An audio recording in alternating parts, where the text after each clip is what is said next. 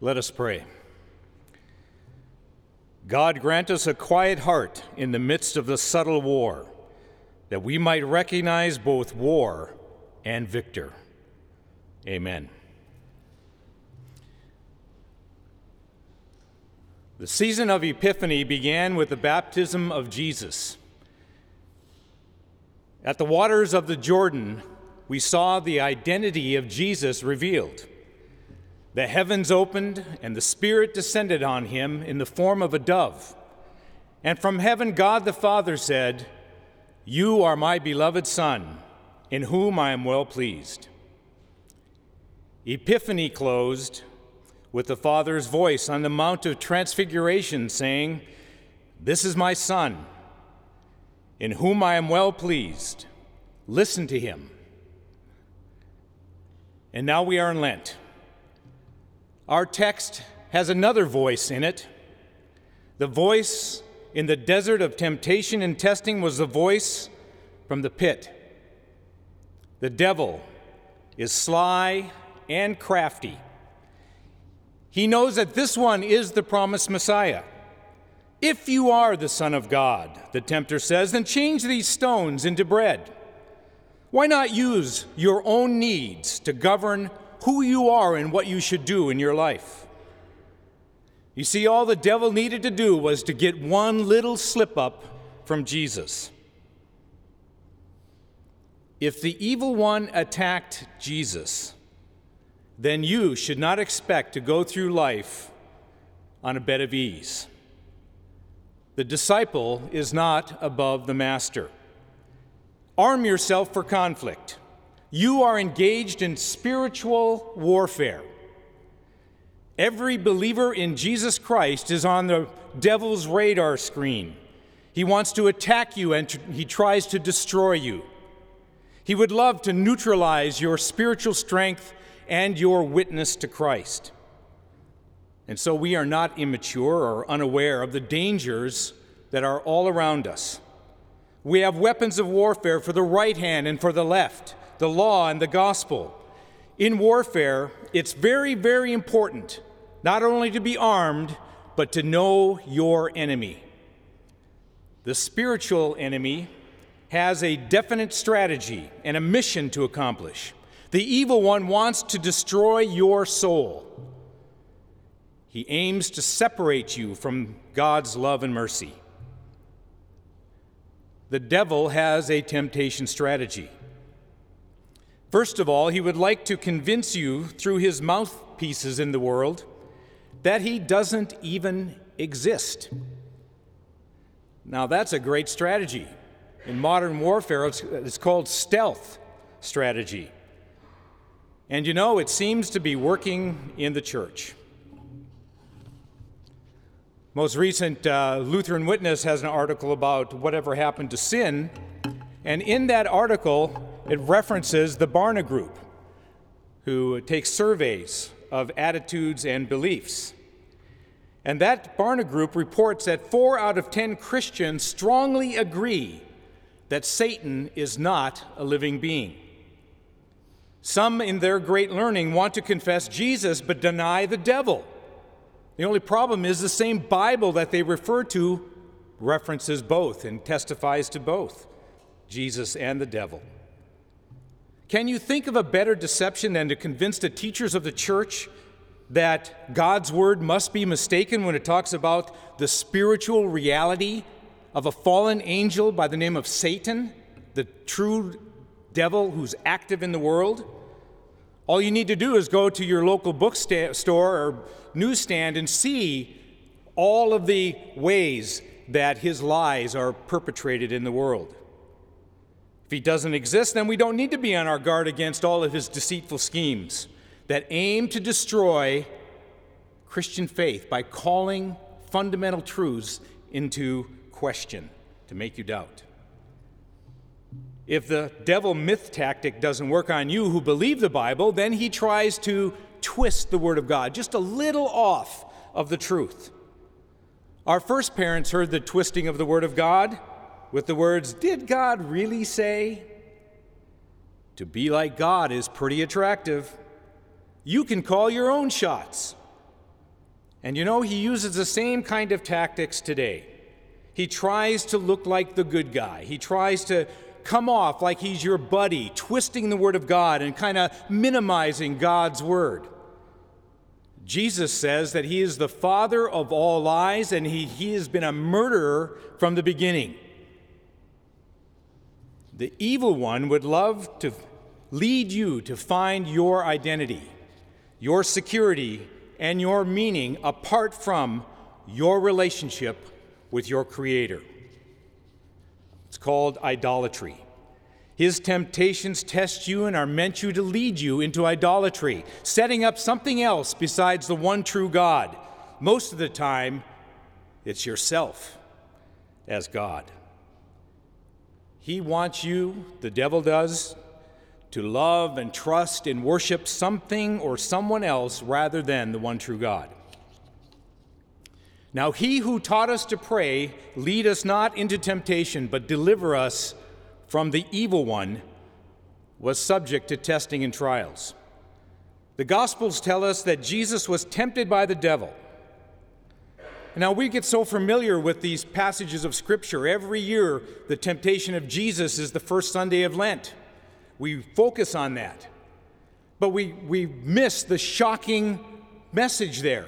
It says there that the Holy Spirit is the one who led him into the desert to be tempted by the devil. He was doing the will of God, and he was attacked and tempted by the devil. That contest in the wilderness was a struggle for you and for me and for all of humanity. The first Adam failed the test by sinning and brought death and destruction and separation from God on humanity. The second Adam, the sinless one, fought and won the victory in the contest against the evil one, and in him is created a brand new humanity in himself. Jesus, according to his human nature, anointed with the power of the Holy Spirit, endured and overcame the tempting assaults of the evil one. As true man, Jesus was hungry. The basic temptation here was not merely to perform a miracle to feed himself with the bread made from stones. It was to try and create in Jesus a doubt about the Father's will in his life and God's promise to care for his every need.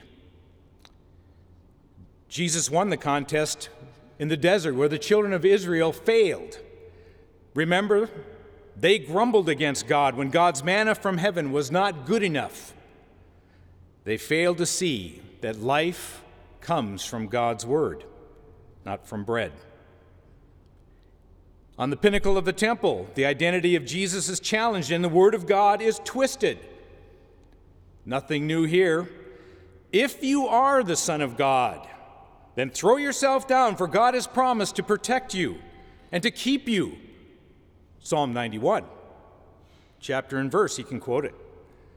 The temple, symbolic for God's presence, is the very place where God is worshiped and glorified, is the place where protection is guaranteed. Satan wants Jesus to put God's promises to the test. And the third temptation is after the evil one shows him all the glory of the kingdoms of the world. All this can be yours, Jesus, if you are willing to forego that nasty path, that way of suffering and shame and then death on a cross.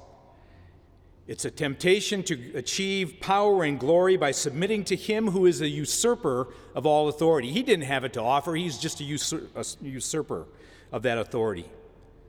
All you need do, Jesus, is bow down. Just one little shortcut. Just take the easy way. That's the way to go. A simple act of worship is all that's required. Forget to worship God and him alone. Let your identity and security and meaning be wrapped up in the things of this world and the glories that it has to offer, its power, but not in the love of God, first and above all things. Well, the devil has his strategy. Jesus has a temptation strategy as well. He knew who he was. He knew his security was in his relationship with his Father. and he knew true meaning in life was found in worshiping him alone and doing God's will to the glory of the Father's name. Notice, Jesus did not focus on his experience. He did not set forth that he was a good Jew or that he was of the right religious association. No, he did not do that. He did not use this theologian's systematic or philosophic argument to make a point, to try to take on the devil.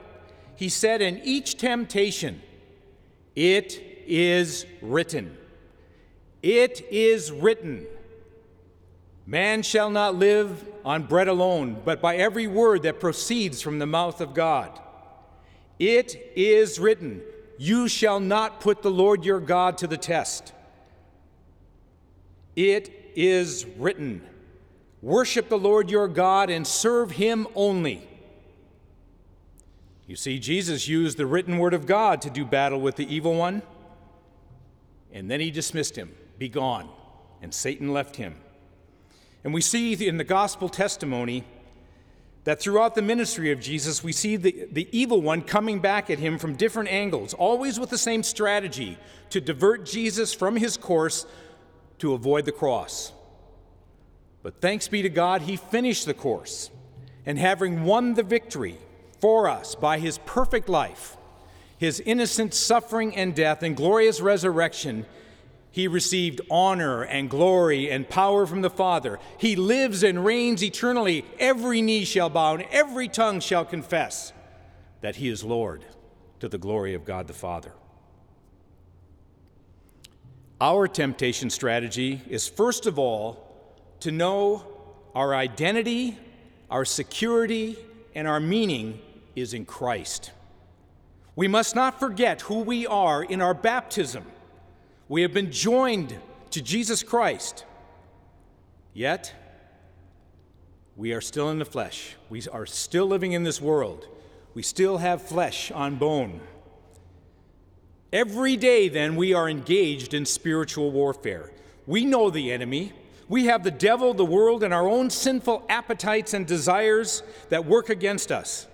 And we are not unaware of the strategy of the evil one. He knows which buttons to push with each one of you and with me. He knows how to manipulate us in order to divert our attention from seeking our identity and our meaning and our security in Christ alone. His avenue of attack, of course, is through thoughts and desires. Those with great gifts have in those gifts also the avenue of attack by the evil one to direct us to take pride in and depend on ourselves. We know in whom and by what we have the victory. We have victory in Jesus. We have the weapons of warfare, his word and prayer. We have confession and absolution when we fall. We should not be surprised if we find out that, I've sinned. We should, when we get the attack of the evil one, we should direct him to the cross and say, you can talk to the one who died there for me. We have the supper, the body and blood of Christ. Every day, you and I are in this spiritual warfare, and we need these weapons of warfare. However, you cannot expect to win the war or win the battles that come against you unless you train to fight. We train by opening the Word of God. Then you will be able to discern the avenue of attack against you. When I was with a Marine infantry battalion, the platoon leaders and the junior officers had this little saying, and it's so true. As you train, so will you fight. When training is tough, it makes you stronger for the battle. So I ask you, is the use of God's word daily an option? Is daily chapel attendance optional? What better place to attack the church than a place like this? In military terms, this is a bottleneck. Concentrated ability to attack you. The place to concentrate all of the enemy's power against his church. When God builds a church, the devil builds a chapel right next to it. Taking that motto or that statement of Luther a little bit farther, maybe when God builds a seminary, he builds a Bible school next to it. At this place, you are involved in formation, acquisition of theological knowledge to be able to confess the truth. However, you will also be conformed to the image of Christ in the crucible of testing, of resisting the assaults of Satan. He is concentrating his combat power right here.